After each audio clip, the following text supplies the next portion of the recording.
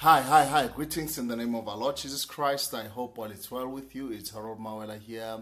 Welcome this morning to our morning devotion. I would like us to share on this word. His ways are higher.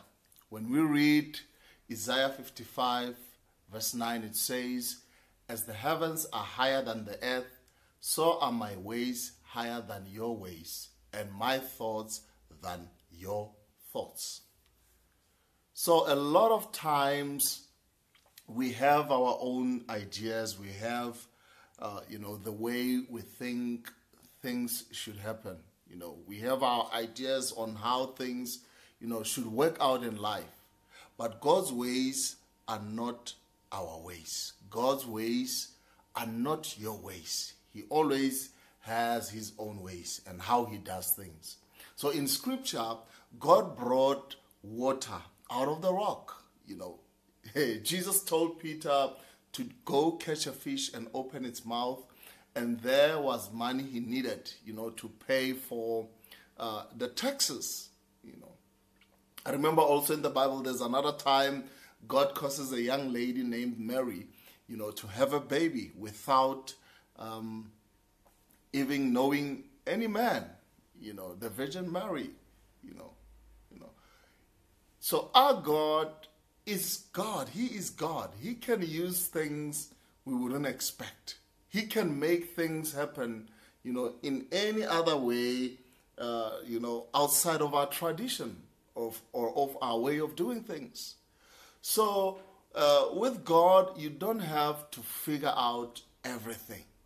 All you have to do is just believe. In fact, it says in the book of Proverbs, lean not on your own understanding. Sometimes there is no logical solution to your problems or to your challenges. You've got to turn your mind off. If you're constantly trying to figure it out, that's going to make you, to be frustrated, to be discouraged, to be depressed and also frustrated, Just because you don't see a way, it doesn't mean that God doesn't have a way.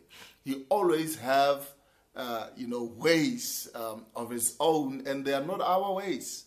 Remember, his ways are higher, and he is working behind the scenes for your good, to make sure that you have an expectant end in your life.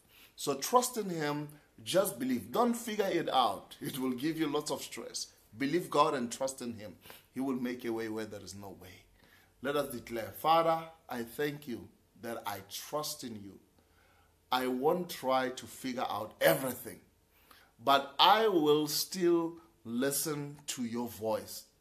I surrender my will and my everything to your will.